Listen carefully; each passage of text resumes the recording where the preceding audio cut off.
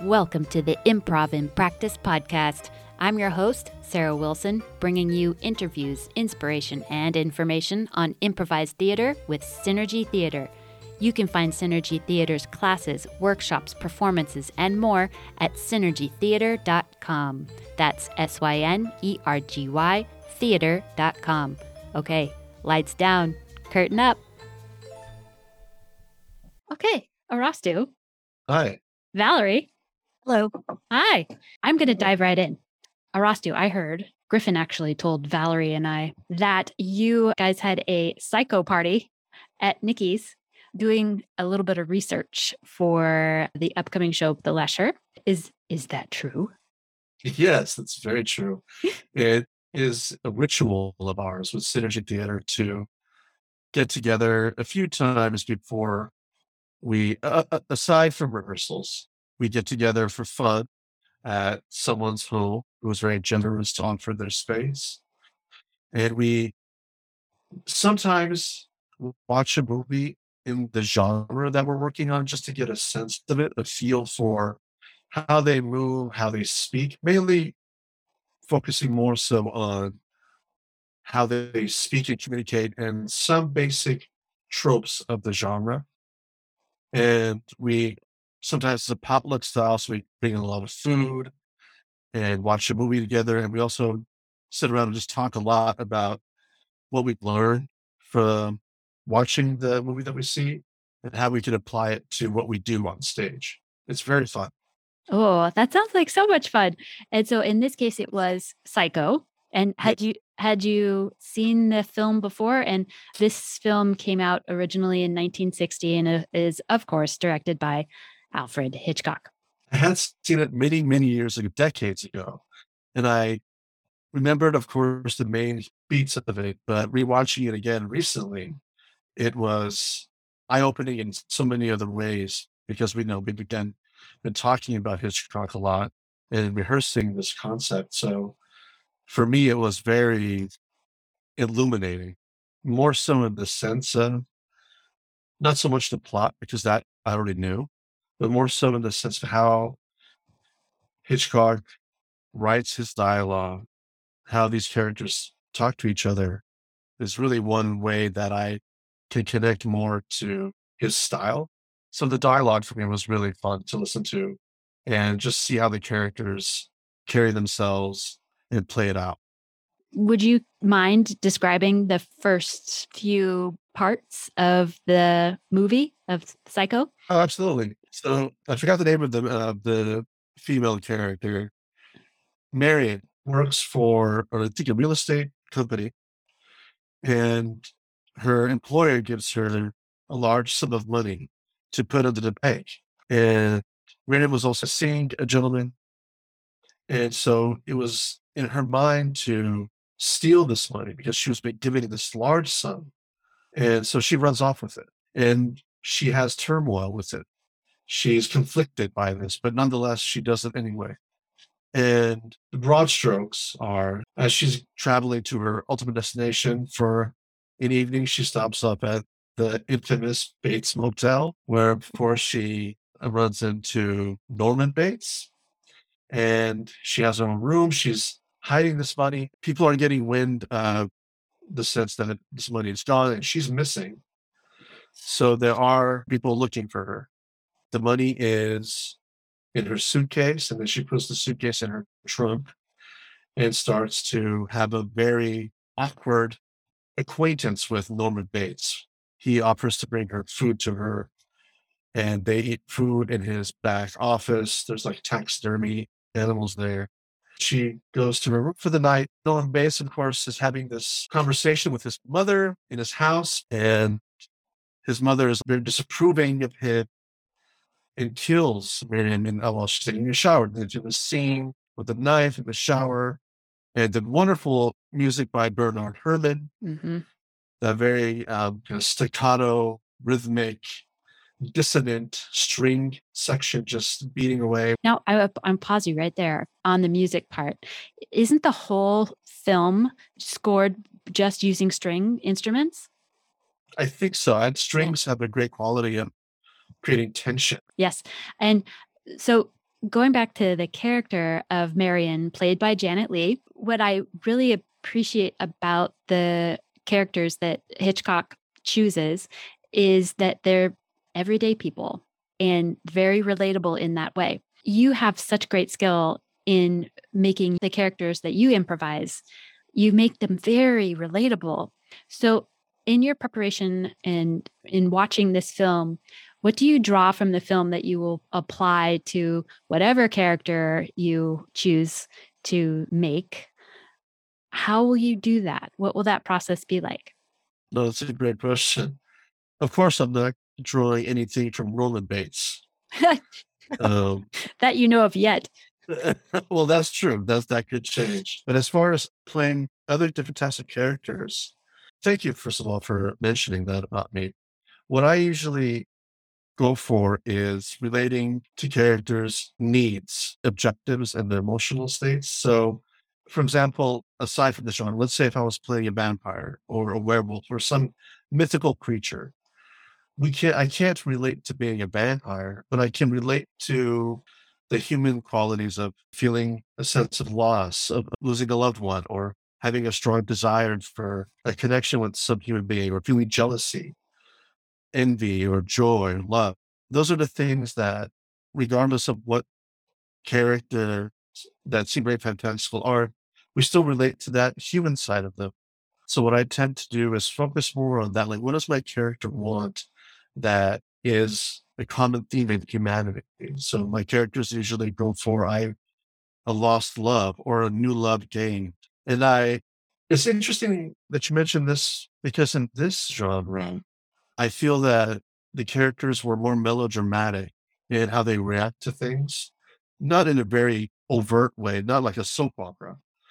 But yes, basically what I try to do is just focus on more down to earth needs for the characters. Well, in the first part of the film, Marion, she's been driving for a long, long time, and she's trying to get from Phoenix, Arizona, with the money in her possession to Fairvale, California. And there's this part in the beginning part where she's just so tired she can't drive anymore. She pulls over to and like takes a nap in her She car. does. Yeah, and then she's woken up by a police officer. Yeah. And And he's stalking her. yeah, and you as the audience know she's in possession of this money. Well, that's why Hitchcock is coined the master of suspense, because he's wonderful at creating that tension, you know? Even though it doesn't sometimes make sense to me watching his films, like, well, why would this person react in this way? But he does these kind of techniques where it's more focused rather than making plot sense. It's more to make your emotions provoked Yeah. for some kind of primes the listener and the watcher for something in the future that will then tie into the emotional qualities. Yeah. Yeah, I'm very interested to see what the group does in the sense of plot, because what Hitchcock does in Psycho is unique and very risky. Because in the beginning, we as the audience assume that Marion is the protagonist and will be with us throughout the film, and then Hitchcock just blows that assumption up, and then the audience is off center, and then the only other person to identify with is Norman Bates' character. And it's very risky for a storyteller to do that, to establish the protagonist and then switch after like a third of the way through. Yeah. And I know that Synergy Theater and Ken, he teaches classes and he teaches the structure of a story and the roles that are very important to have in a story that's well told. Is that something that you have talked about with the other players about twists and how Hitchcock did that and delivered that and did that so well? 100% actually our Hitchcock show will be mainly inspired by Psycho. And that's the one where we're getting the most inspiration from for our show because it's the most horror slasher style film of his that I've seen. And it's one of the most commonly known of Hitchcock films, iconic. So we are playing on that concept of exactly what you just mentioned, a potential character where you think might be the protagonist, but could suddenly be removed. we don't have it overtly structured where the protagonist will be killed, but Ken has, and I don't want to give too much of the show away, but suffice it to say, Ken has structured it in a way that focuses on how can we draw suspense in an improv show where we don't know what's going to happen. So we have certain things built into the show, certain game formats that pertains specifically to the protagonist person and to then see if this person will be killed or not. And that is a lot of it is dependent on audience suggestions and how we play it out. It's actually quite new. We've never done anything like this with Synergy. This entire show we've never done before. Oh, And I'm very interested to hear you say that because I remember watching the Agatha Christie show, and yeah, that Agatha Christie is a very different flavor of murder mystery. The format there though was really interesting in that there the audience suggested who was removed from the story. And yes. yeah, and each time I could never make any suggestion myself because I always didn't want any of you to be removed. But each time I was like, oh my gosh, who's it going to be? And I remember one time where someone in the audience who just said red dress. And I thought, oh my gosh. Oh yeah. And it was so interesting who the audience picked. So I was curious as to if you guys were going to do that again. Don't answer that because I would like to be surprised by what you choose to do in the show. But I'll just say that was very, very interesting. I'll tell you this without giving you much of it away. Okay. It's going to be different than Agatha Christie. We set it up in a way that is quite suspenseful and fun to watch because that person may or may not be, and that's all I'll say. Oh, So ultimately, this is one of the most difficult Synergy shows we've been rehearsing. First of all, it's very new and we're finding our way through it. But depending on what happens to the protagonist, it can be two different types of shows. It could be a sort of a whodunit, trying to find the true killer type show or not. So, and that all depends on what happens in the first act. That's all I'll say. well, Valerie, what do you think? I cannot wait to see this. Yeah. I am so intrigued. Me too. We still have 4 more rehearsals to do. We still have a lot more to play with, and we'll see how it turns out. I'm looking forward to it nonetheless. Wow. Arastu, I have to tell you that Valerie's favorite Hitchcock film is The Birds. Oh, cool. Yeah. It's just so creepy. Just the fact when you see a flock of birds now and, you don't think about birds attacking, but oh my goodness, like any number of animals can just gang up on you. So I've had on a side note, I've had a big turkey chase me around my car one time. So Oh, those turkeys are no joke. And that's it's terrifying. It's a silent invasion, let me tell you. They stop traffic in my neighborhood. Oh yeah. Oh, well, you have turkeys too. Flocks of I'm telling you, they're everywhere. It's an invasion. They're very territorial. Mm-hmm.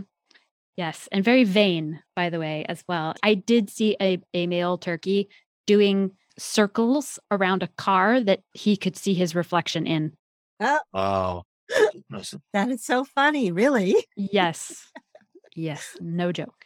Sarah, I'm curious what your favorite Hitchcock film is, if you've seen many. It's hard for me to say, really. I really like Grace Kelly. So I think my first Hitchcock film was probably Rear Window. I also like Cary Grant. So North by Northwest was just so great. And I also recognized that for that film in its scope and cinematography, it was very advanced for its time. So I would say for story structure, The Lady Vanishes. That one is great. Strangers on a Train. I really like not so much the slasher, but more of Hitchcock's manipulation of the audience. And he's spoken about this before in interviews. He does it purposefully. He sets the audience up and then he gives them purposefully something else. So again, going back to this show and your preparation, I can't wait. And my imagination is going wild as far as like, well, how is this going to work? How many shows will you guys be doing? 8 total. So it's Thursday, Friday, Saturday, Sunday, then the following 4 nights as well. Okay. And do you have a favorite character within a Hitchcock film that you would like to improvise? That's a great question. I'm really enjoying the Cary Grant style character that's very cool and suave and secure in who they are. Sometimes I tend to might want to play characters that are more nervous and unsure or really yearning for something, but his character was something that I want to play with and then try out. Yeah, he was the ultimate smooth. Yeah. Absolutely. Sometimes in that movie, North by Northwest, I definitely appreciate it for its musical score, Mhm, its cinematography, mhm. and it definitely had new concepts. The plot and how Cary Grant was reacting wasn't all the time that interesting for me because it didn't seem that realistic. But nonetheless, there's definitely some qualities of that character that I think can be very fun and charming to play. Yes, he did get by on a lot of just Cary Grant charm. Right. Totally. Hmm. And we're getting a lot of inspiration from the female characters, how they seem to exude more emotionally. And also, Hitchcock has well, not as so much as earlier movies, but later on the blonde characters. And a lot of the suspense was really focused around those characters. I really enjoyed watching how they respond to it and feel for them. Yes, like the character in Vertigo, right? I haven't I've seen that one, oh, but I okay. do know what you're talking about. Yes, so that one is very much centered around a female character who may or may not be who she appears to be. And there's this scene kind of toward the end where you see her, but you see her again for the first time. And it's a scene in a hallway and it's just remarkable. And so if you have the opportunity to watch that film, Vertigo, that it's incredible.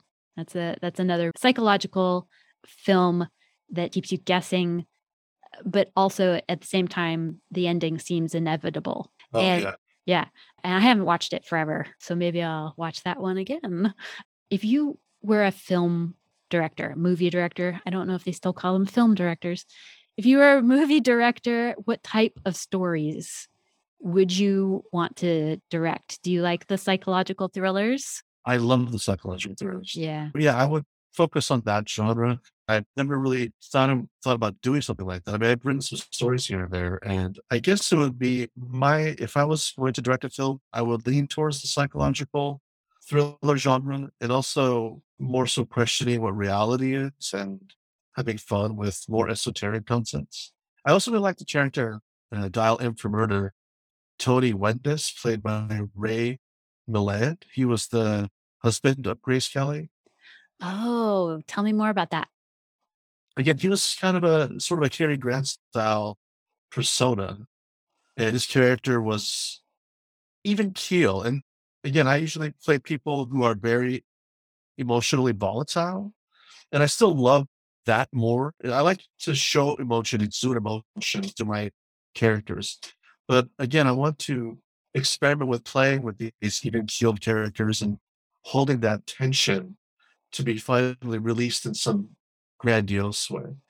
And that's something we're also very much focused on in this show is to play around with the concept of pausing.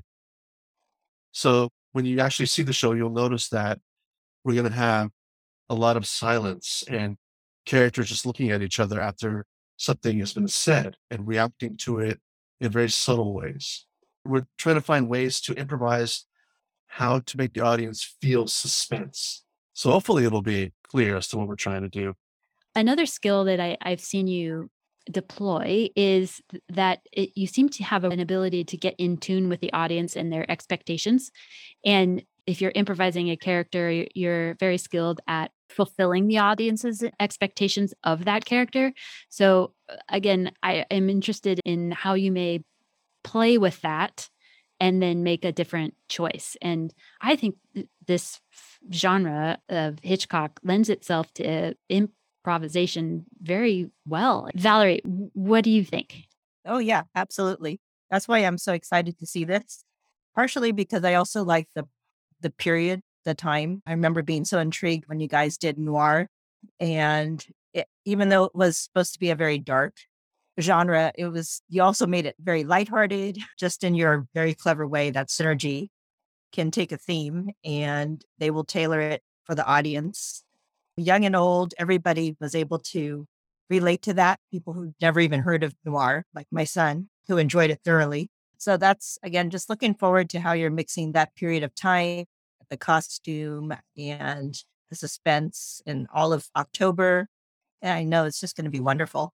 I do love the clothes. I really do. And Grace Kelly is probably in my top 2 actors as far as favorites go. And Arastu, what are you looking forward to wearing as far as your costume goes? The men have, in a sense, very basic suits of the period, but the women are going to be beautifully decked out. And so I'm really more excited to see how the women always outdress the men in our shows. Oh, they do. I mean, gosh, Nikki, it just goes for it. And then, yes, so does Lynn. And they all just look so amazing. They're going to look incredible. It's nothing dramatic as far as the men go.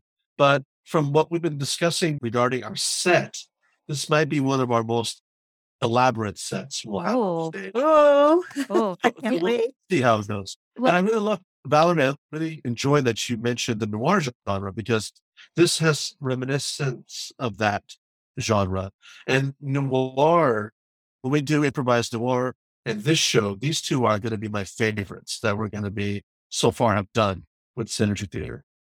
I love noir as well. And Arastu, Valerie, you just made me think about this next question, which is, are you guys going to play with color? And the reason why I ask that is that Psycho was famously shot in black and white, even though Alfred Hitchcock didn't have to. It was 1960. And the shower scene, which is like the slasher scene of the film, there was no color, but it was it was still incredibly effective and horrific.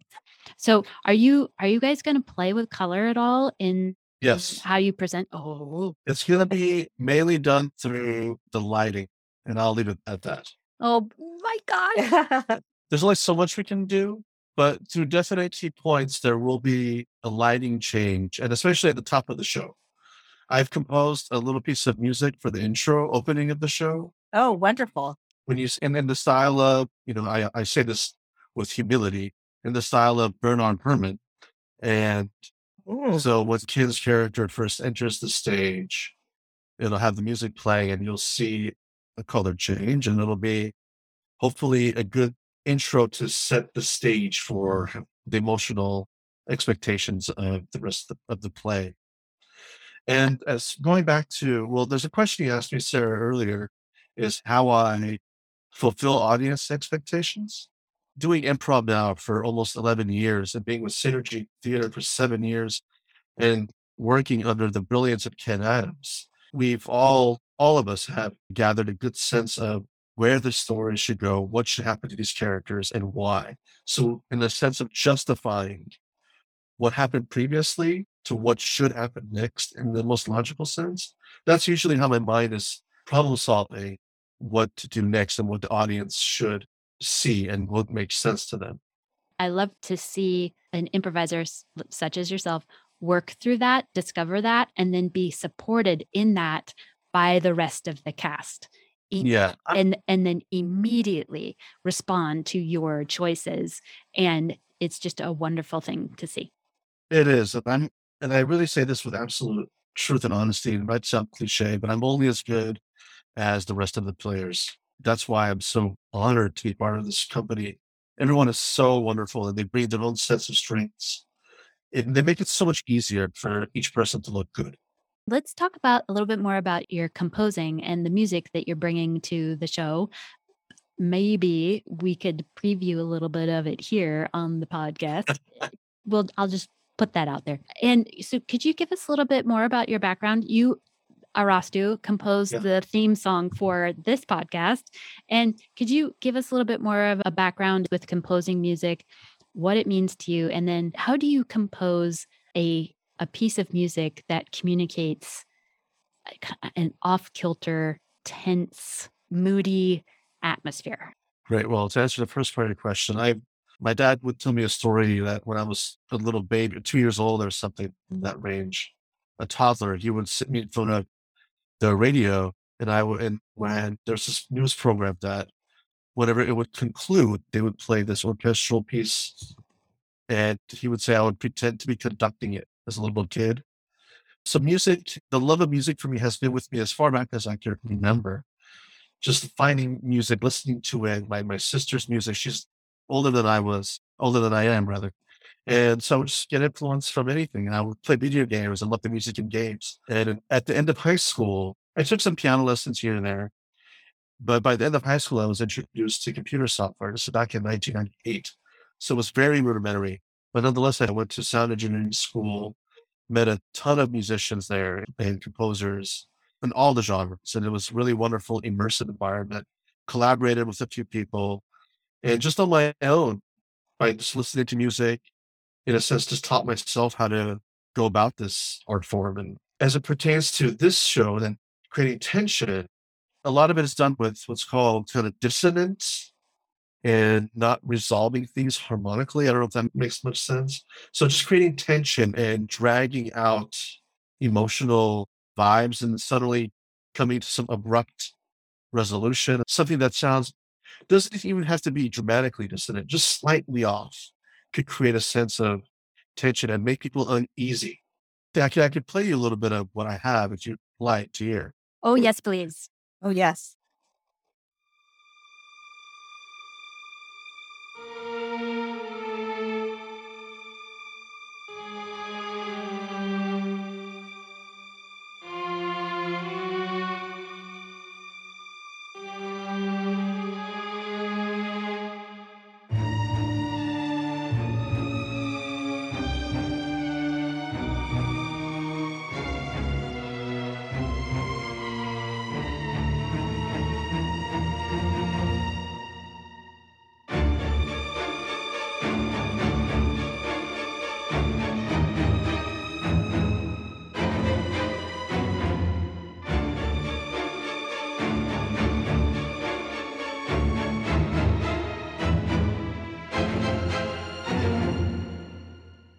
That's it.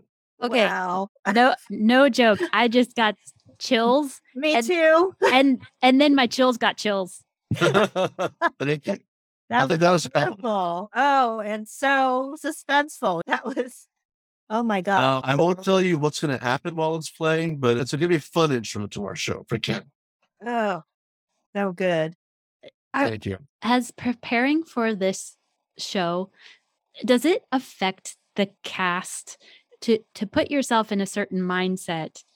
It's kind of the mindset of like looking over your shoulder constantly, feeling like you're being watched or followed. In preparing for the show and watching these films and playing off each other, is the creepy feeling kind of hard to shake sometimes after a rehearsal?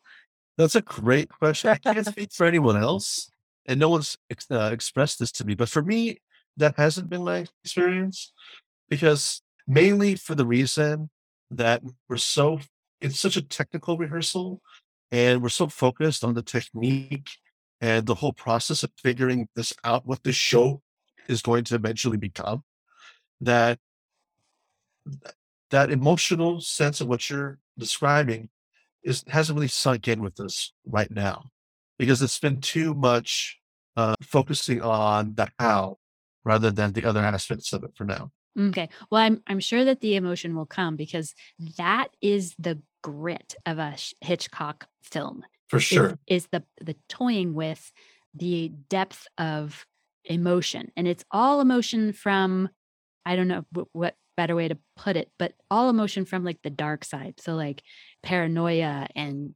anxiety, and it'll be absolutely perfect for October 20th through the 30th. Don't you think? I 100% agree. There have been moments though in the rehearsal where some characters that, like, for example, there was one comment made about something that I had done where everyone said, oh man, because we talk about what we just did and we do note sessions and people have said that, oh, that felt really suspenseful. And that made me feel uncomfortable watching it in a good way. So there have been moments during the rehearsal where we have felt those vibes. And the character that Ken is going to play, I'm not going to give too much of it away, but the way he's going to play it is going to hopefully make people feel that uneasiness as well. Oh my gosh, it's going to be great. Valerie, do you have any questions for Arastu? No, except just bring on the show. I can't. I don't think I can wait much longer. Valerie, are you prepping all of your cameras? I know you're going to have 2, but are you thinking about maybe having a 3rd at this point?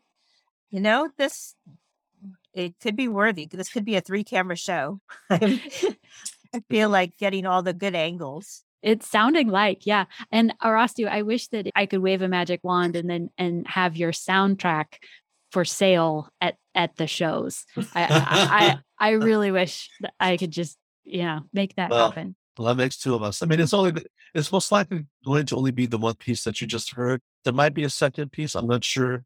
Ken and I have to talk about how that could work, but I really appreciate the sentiment. Yes, I think that would be great. And people would really like that. Is there anything else that you would like to communicate about the show? Something that we haven't touched on that you would like to talk about? This has, for me, been one of the most difficult shows we've ever been rehearsing for Synergy Theater in my 7 years with them.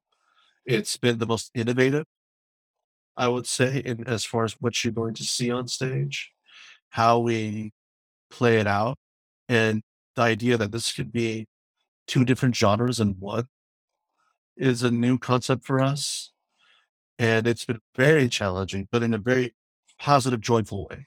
And playing with the concept of slowing down, building suspense, and also the idea that Alfred Hitchcock himself came up with, which is something called a MacGuffin. I don't know. I'm sure I'll explain what that is briefly, as how I understand it anyway. MacGuffin is when a story revolves around an object, not a person or living thing, but an object, like, for example, a necklace or lost treasure or whatever it is, where people are trying to attain this object, but the story it's not about the thing, but about how everyone around, all the characters and the relationships and emotions are affected because of the object. So that's another concept that may or may not come up in our shows for this genre. So we've been really learning a lot of new things for this, and it's one of our most innovative shows, and I really want to express that. It's one of our most innovative shows. So please, if you love Hitchcock and want to experience, for me, improv, which I think Synergy Theater, I don't really think of us as an improv company. I might have mentioned this in the past. I view us as a theater company, that improv is just another thread in the tapestry of theater. And I attribute that wonderful realization as to what this genre of improv can really become is because of Ken Adams. It's going to be a great show. I'm really looking forward to it.